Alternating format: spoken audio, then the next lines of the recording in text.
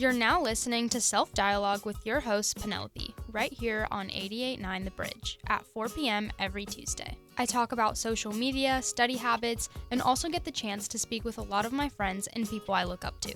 Every week is something new, so you'll learn something new every week. This is Self Dialogue.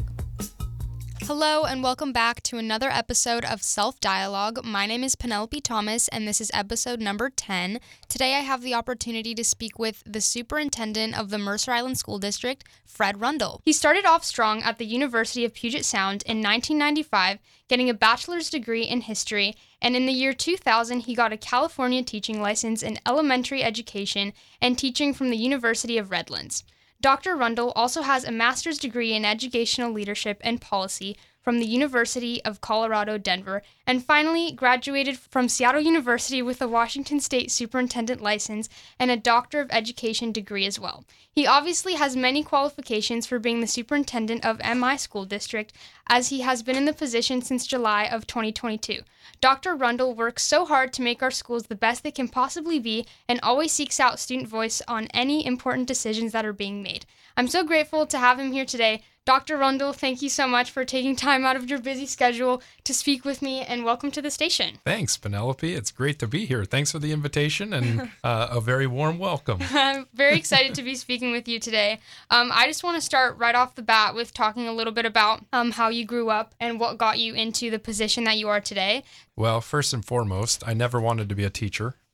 This was not what I wanted to do, and the reason is both my parents are elementary teachers. They're retired now. Mm-hmm. They taught 30 plus years in elementary education, and a bulk of that, 20 years or so, was actually in the same elementary school. So my formative years at the dinner table or conversations around our house were completely overrun with talk about work and schools. And so I never wanted to do this. My sister was a teacher. My older brother was a teacher, and there was no way I'd be a teacher.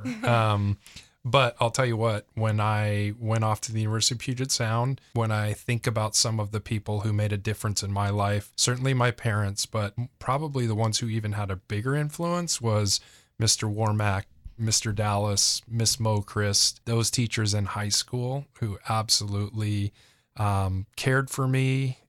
They believed in me, and they instilled a love of learning that I felt that once I was done with my undergrad, I would at least try out education. When I finally made it in Penelope as a teacher, leadership was always in me. But with two parents as teachers, principals were not always the most popular people in our household. And so becoming a principal was definitely not on my radar. And then being a district administrator was even further away from my radar. And I never, it was never an aspiration to be a superintendent.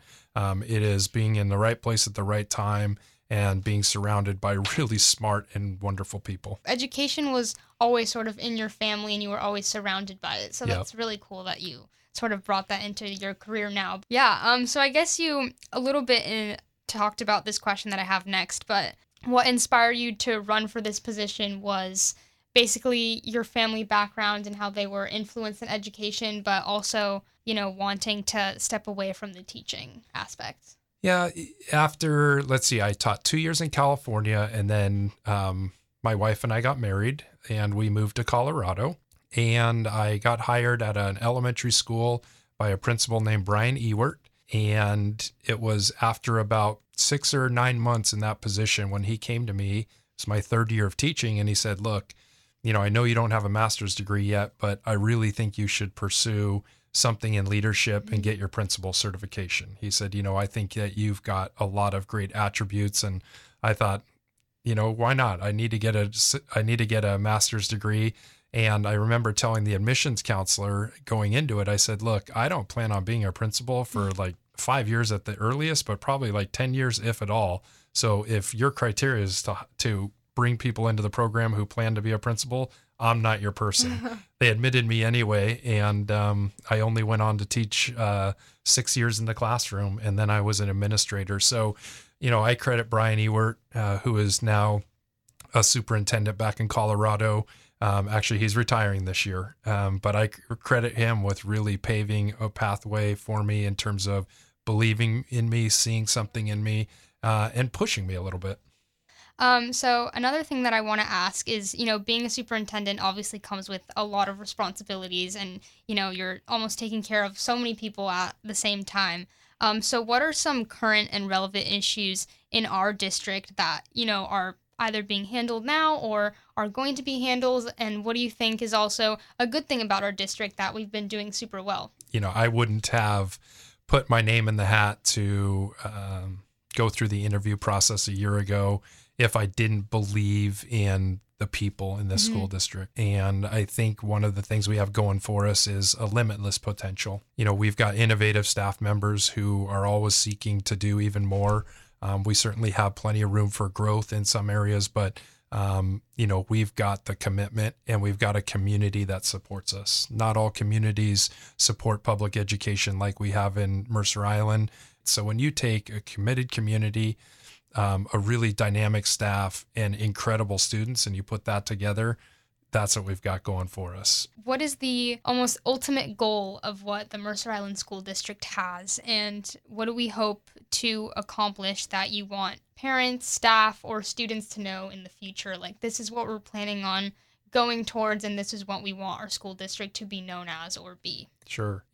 I think internally we want to be known as a school district that is a place for every single student to thrive, reach a potential that they may not even realize, and be prepared for the world when they step outside of Mercer Island School District. So there are incremental things we do in the classroom or providing opportunities, but in the end, it's about what does that graduate look like and what are they prepared for in the world? Do they have the knowledge, skills, and dispositions to not just go to college, but to thrive in college, to not just move into a career, but to thrive in that career? I think sometimes we get too hung up on we're just trying to get kids into college. No, we're not. We're trying to get kids into the college of their dreams, and then they do extremely well once they're there. And that takes making sure that it's not just about academics, it's not just about social, not just about emotional, it's about all of those, the overall well-being.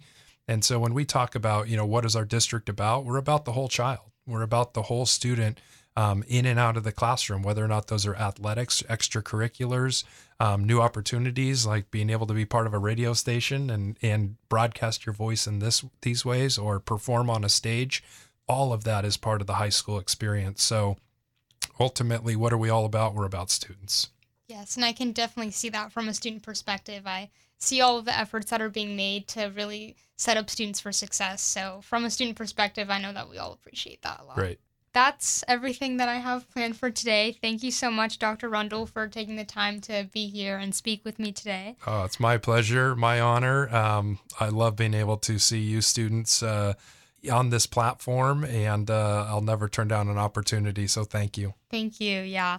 I hope you enjoyed this week's episode. Make sure to tune in next week as well on Tuesday on 88.9 The Bridge at 4 p.m. You can also listen on Spotify anytime. This podcast also has an Instagram that you can now follow. It's at selfdialogue.podcast, so make sure to check it out. Thank you for listening. Every week is something new, so you'll learn something new every week, and I hope you have a great rest of your day.